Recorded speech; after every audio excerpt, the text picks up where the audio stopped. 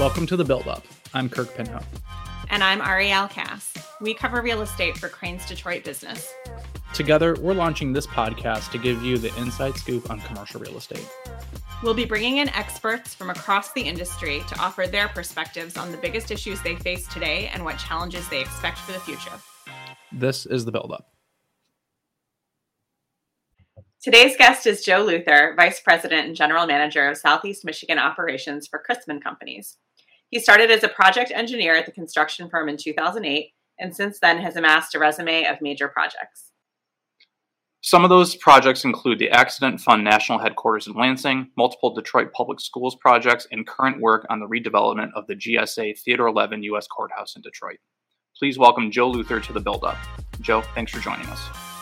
Thank you so much for having me, Kirk and Arielle. I'm excited to be here today.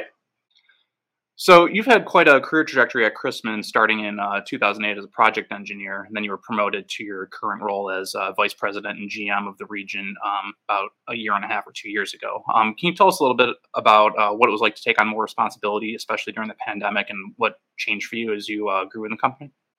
Sure. Been in the industry now for almost 20 years, coming up on 15 with Chrisman, and certainly it's been a tremendous climb and exciting run for me. Incredible people at the Chrisman Company around me every step of the way have really made it easy. And there's only one thing I love more than construction, and that's people. So, finding the company that was in line with my values and could feed that passion every day makes it easy to get up every day and come to work. So taking over the office in Southeast Michigan from Ron Staley in early 2021 was certainly an interesting time, but we've got an incredible leadership team in Southeast Michigan, and Ron and the others really had a heck of a flywheel spinning at that point. So I've been just trying to hang on and keep up with it and help the company continue to thrive and grow. And speaking of people, there's a shortage of them, specifically with regards to skilled labor. And you told us back in March that the lack of workers has forced Chrisman to turn away at least one $10 million project a month. I'm wondering if that's gotten any better. No, we continue to see shortages at labor really at every level. And I think it's going to be one of the things that is with us for a while. There's a lot that's contributing right now to the challenges in the industry with escalation and the numbers that we're seeing. Certainly monetary inflation that we're all dealing with, the supply chain issues that we're all dealing with, but the labor shortage was around before COVID and has really just been taken to a new level because of COVID. So until we could find a way to get more young talent into the trade, skilled labor workforce, and then at every level, even through management, we're going to continue to struggle with that. And I don't think it's something that's going away in the next year or even 5. So it's going to be a continual battle for our industry. Can you talk a little bit about whether there are any good solutions to those labor shortfalls? Is there anything in the works?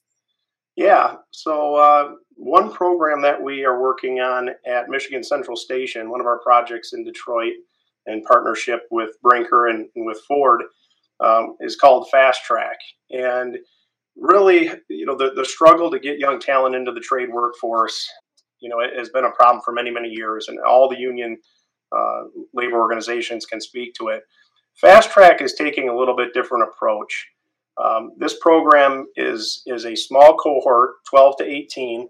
Most of them are young, but they don't have to be. We've had cohort members that are as old as 40 years old that are looking to see, is this an industry I want to get into? Are the trades, going to be something that fits for me? And so it's a partnership with the unions, the owner, certainly, the construction manager, and then typically a nonprofit. In this case, it's workforce development. And these 12 to 18 individuals have a 16-week program where they work through different functions on the job site, whether it be working with the mason contractor, whether it be labor, plasterers, carpenters, any of the disciplines. And they're really discovering, is this a good fit for me? In addition to that on-site training that they get, the piece that workforce development provides is the mentoring, assistance with transportation to get to the job site, whether they need childcare, really ensuring that 16 weeks can be a really meaningful time, and they see whether or not it's a good fit. We've got about an 80% success rate. Typical, apprentice program through any of the unions, you would see less than 50%. So far, we've done a few of these cohorts, and they've been successful. So it's going to be programs like that, and really the industry as a whole getting creative about how can we get young talent into the workforce, get back to the high school level, to the counselors, and educate about how great of a career is out there, exists in the trades. And it's translating into people keeping and staying in jobs too. Yeah, that 80% success rate. So at the end of that 16-week program, those candidates can choose which skilled trade they want to go into and become a formal apprentice at that point and start their formal training, whether it be, like I said, with the carpenters or laborers or any of the others. And at that point, it's not someone just walking into that union hall off the street cold. They know what to expect. They've been on a job site for 16 weeks. They've been through the ringer a little bit. So the success rate of them making it through a 4-year apprenticeship program with one of the skilled trade unions is much, much higher. And you're involved also in the Michigan Regional Council of Carpenters and Millwrights training facility, right? Can you talk a little bit about what that work is doing too? Yeah, we were excited to be chosen to help build their facility over there just west of Livernois in 96. And just completed that, the groundbreaking here a week or two ago. Beautiful facility that they're looking to be able to train over 1,500 new carpenter apprentices every single year. We have a self-perform group at Chrisman Constructors, so we are certainly a big contributor to that program and a big benefactor of that program with all the carpenters that we employ in the region. So beautiful facility. If you have a chance to get over there and talk with Tom Lutz and tour it, that's going to hopefully allow them to continue to feed the pipeline of carpenters. And we need to see that kind of investment from all of the unions in the training and education. And that's going to help with the attraction as well for the young talent coming out of school, that they see an alternate path and can hopefully get excited about a program like that. Obviously, labor costs have gone up, but so have materials, steel, lumber, you name it. Pretty much everything has gone through the roof. And I'm wondering how that's playing out as you bid on projects and how that's impacted Chrisman and the industry in general. Yeah, it's certainly a challenge right now. From 2012 to 2020, the building cost index, typically the cost of what it was to put up a new building, renovate a building, on average rose about 2.5% each year, pretty typical. And then 2020 hit, and from June of 2020 to June of 2021, we saw about a 15% increase. And we continually see about a 14.5% year over year increase right now. So that same project that a developer was looking at in 2019 is considerably more expensive today to build. And we do see that easing up a little bit, and that's probably going to continue to fall, but it's going to take a couple years. Right now, we're still projecting 14% increase escalation costs for the next year. Hopefully, the year after that will be lower, back to around 7, and the year after that maybe down to 4. But it certainly is wreaking havoc on everybody's budgets. And we do a decent amount of K-12 work in the region, and these districts go out for a bond. They pass a bond with a scope, and they get a set amount of dollars. They have $50 million to improve their schools. Well, that $50 million today buys a lot less than it did 2 years ago when they passed that bond. And so that's a challenge for the district to understand that dollar is not as powerful, and something on the list that they promised those voters is, most likely not going to get done. And we're certainly faced with that on every single project. Every single budget is strained. So hopefully we will see that start to ease in the next year or two. But we're definitely at ground zero of dealing with that on every project right now. Have there been any that have been torpedoed or scuttled because of that, or just sort of delayed? Yeah, we had a number of projects that were put on hold, in 2020. Most of them, if not all of them, came back to life in 21. So there were some things that were competing. The cost was rising, but the cost of borrowing money was really low. And so a lot of the owners that were looking at their projects said, boy, I may pay $5 or $10 million more for this project, but I can never get a note at this low rate. And now, as that changes, I think we are going to see more that are put on hold or permanently canceled. We had a project in Ann Arbor, a housing project that went on hold for 1 year. And at the exact same scope, it went from 65 to 74 million over an 11-month period. And that developer did choose to move forward because of the initial investment. And again, that low rate that they could borrow money at. But that same project today, that pro forma just doesn't work. And so I think we are going to see more of those projects that just end up dying. There have been some union battles, for lack of a better phrase, around here recently, whether it's pipe fitters or electricians.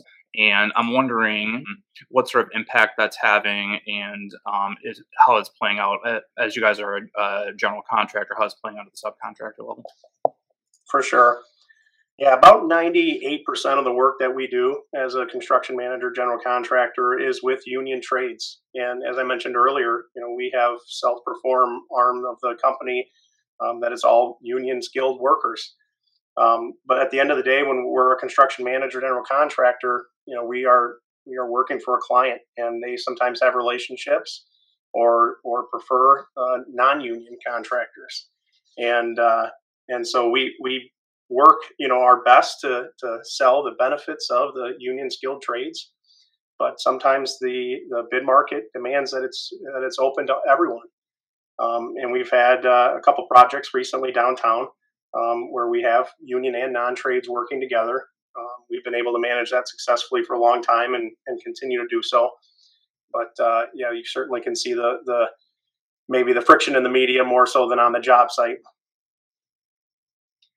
We've talked about a number of challenges facing the industry. Are there others that you're dealing with that we haven't discussed yet?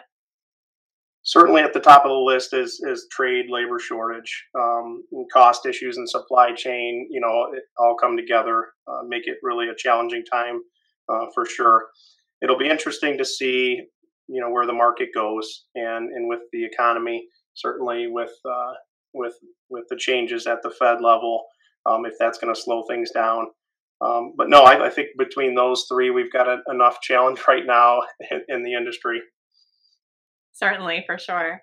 And you mentioned the Detroit Schools projects that you work on. You do a lot of civic projects. And I'm wondering if there's a difference between projects that are civic in nature and more traditional commercial projects in terms of how you approach them or what the end results look like. We certainly at the Chrisman Company are chasing clients, not projects. And we're looking for those projects that are going to feed our folks' passion. And so if you look at our portfolio in the city, they are typically more of civic nature or higher profile, more significant historical significance, and that's because of the wanting to feed our folks' passion. And we do pass on a lot of projects that may have a great profit margin but just don't fit that portfolio. We've been around 128 years and building in the city of Detroit for over 100. And we want to continue to build those iconic projects and those really meaningful projects. K-12 work, it has its challenges outside of the ones we've talked about with short timelines of summer and the demands of what it takes to open a school on time. But it's also really meaningful work that gives back to the community. And we've been building with Detroit Public Schools now for 15 years, currently working with them, excited about this upcoming bond project that they have. And it's meaningful work that really helps our folks stay excited and passionate, inspired every day. Chrisman is known for doing a lot of historic preservation work, but in the last, call it year or so, we've seen a lot of demos, some pretty iconic, well-known properties. We're looking at the demo of the Packer plant coming up here fairly soon. The American Motors Company building is going to be coming down, the Cadillac stamping plant. I'm wondering from your perspective if there's anything that needs to change in terms of preservation strategy, either in the city or elsewhere. Yeah, historic preservation is certainly a passion of Chrisman's, and specifically Ron Staley, my predecessor, who ran the Detroit office, took over in 2014. He started our HP group back in the late 80s and with a project at the Michigan State Capitol. And we've been continually working at the Capitol since then. And that's led to our DC office, where we do a tremendous amount of historic preservation. And then when Ron came back and took over Detroit in 2014, really the boom for us. This office went from doing $20 million a year in 2014 to $250 million last year, and we'll do $300 million this year. But right now, a big bulk of our backlog is in historic preservation between Michigan Central Station, the Book Tower. There was a small historic preservation element to the Theodore 11 courthouse that you mentioned, a project that I was on. You get a chance to get over there and walk the lobby and look at that vaulted ceiling. It's absolutely beautiful. Yeah, there's look around the city. There's a tremendous amount of old, beautiful buildings that are still available to be preserved and restored, and certainly try to get owner excited about what it means to preserve the past and not just to knock down and start new. And certainly there's a cost element to that, but we see the long-term benefit of paying a little bit more to keep one of those old buildings around. And hopefully after folks walk the Book Tower or the train station, they'll appreciate that and continue to make those investments in the city and the old buildings.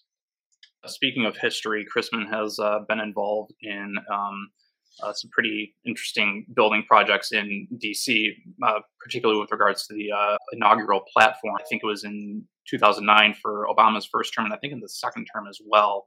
Do you guys plan on bidding again for the next election cycle? For sure. We've now built the inaugural stands the last 4 elections. So both Obama, one Trump, and then one Biden now. And that team out there really enjoys that project. It's a smaller project for that region, but really exciting, high-profile project. And I think they've got the method now, pretty well licked. So 4 times in a row, and we'll go for 5 here. But really, really exciting to the short time to set it up and the short time to tear it down. And certainly excited to be a part of it. We've got one of the pieces of plywood actually in the Fisher building come down to the office and see where Obama stood and for his first inauguration.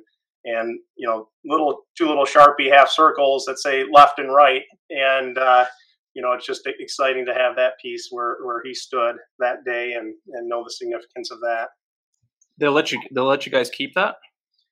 Yeah, maybe I shouldn't have said that, but when we deconstruct it, the whole platform is made out of wood, so a number of pieces get saved and reused each year, but a number of pieces get cut up and become souvenirs.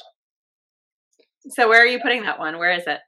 That one's in Ron's office. He's held on to that one. That one's got a special place in his collection of souvenirs from the years. It's very neat. All right, so when Ron leaves, does he take that with him, or does it stay in the Chrisman office? We'll see. I don't think Ron's ever going to truly leave Chrisman. He's been with the company now 38 years, and we'll always have some small part of him, I think, here, as many of our leaders become so ingrained in the company and have such a love for the company that they've built. Can you talk a little bit about that love for the company? You mentioned passion a couple times. What is it that sets Chrisman apart in terms of the culture and the attitude of it? Yeah, we've always had a focus on collaboration. I think there's a couple different styles of contractor. One is more of a command and control, and ours has always been of collaboration and teamwork and relationships. One of our core values is building lasting relationships. I mentioned we chase clients and not projects. We want to get in with a client. We want to work with them forever. We've been working with Wayne State for decades. We've been working with auto owner insurance for 50 years. So we're looking to build relationships, long-term relationships. That's really what allows projects to be successful, is that collaboration.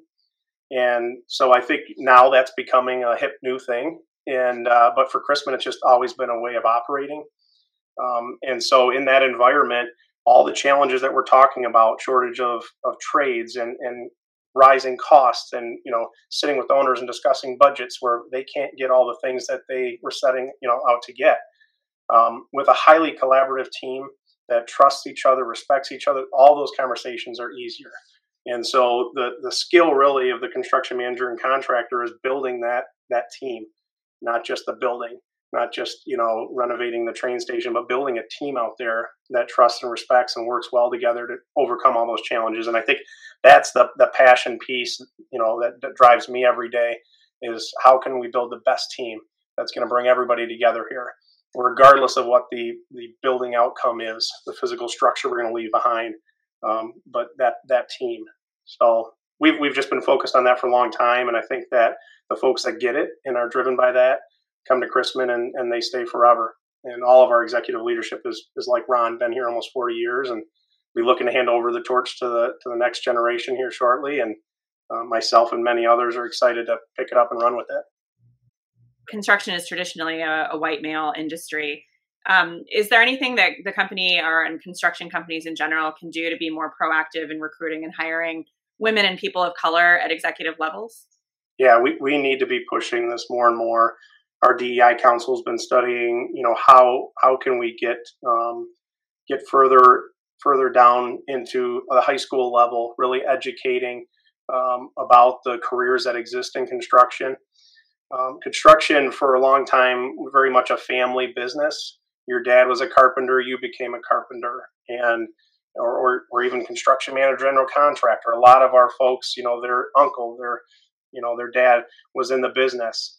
And right now that we really need to be educating and pushing out the story about the construction trades and careers that exist to everyone.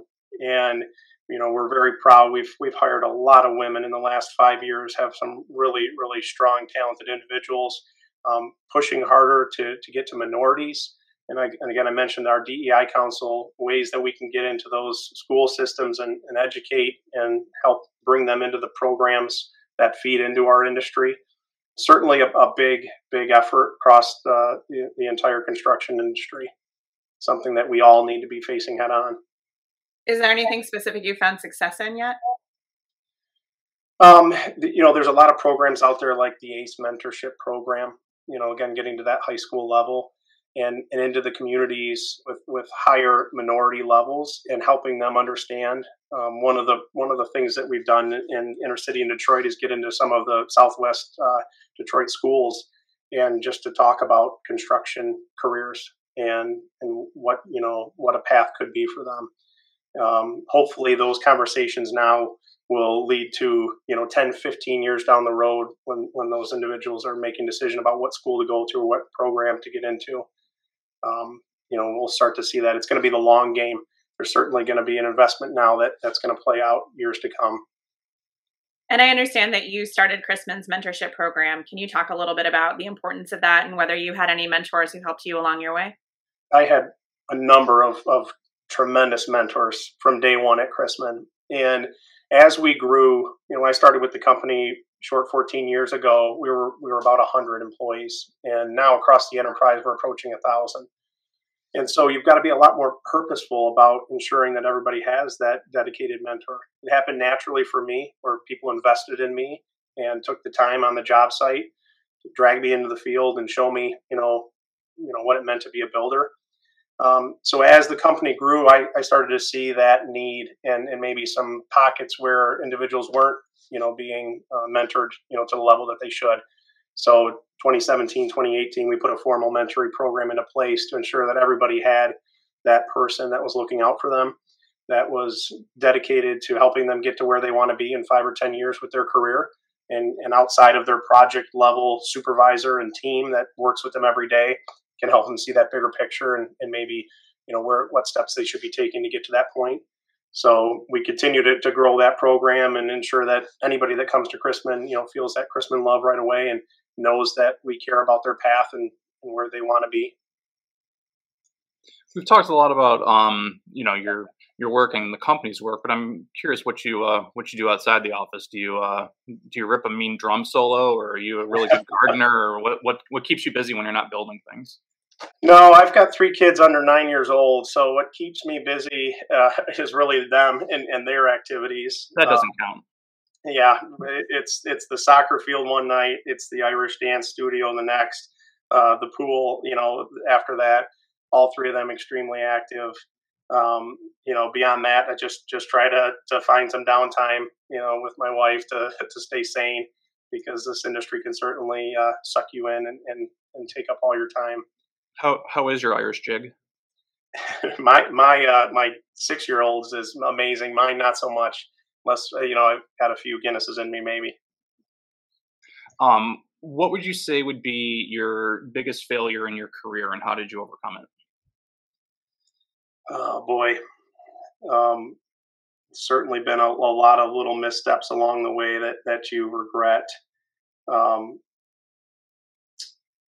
I don't think there's one big failure that jumps out at me. I think that there's always those things that you're going to look back on and say, I could have handled that better. But I think that also is important in forming, who you are. And so as much as I say I would have liked to handle that situation better, that helps you become who you are. My path, I think, into the industry was probably longer and more broken than usual.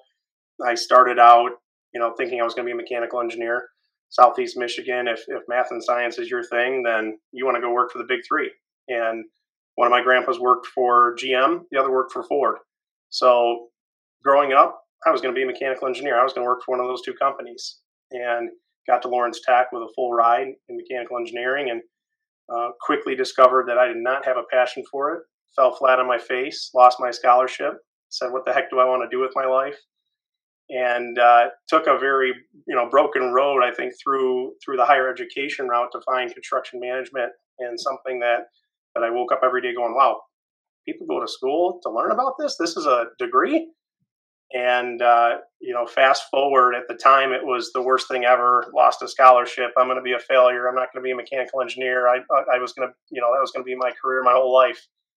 And I look back now, and I picked this career over any other career. It fits me perfectly. Mentioned earlier, my love for construction, my love for people, just combined perfectly. So that route through those failures and transferred to community college, studied physics for a while. Is this what I want to do?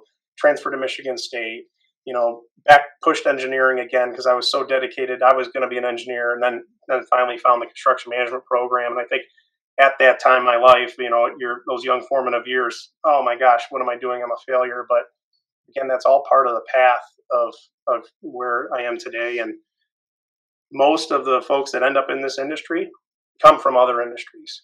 I sat on the MSU CM advisory board for years.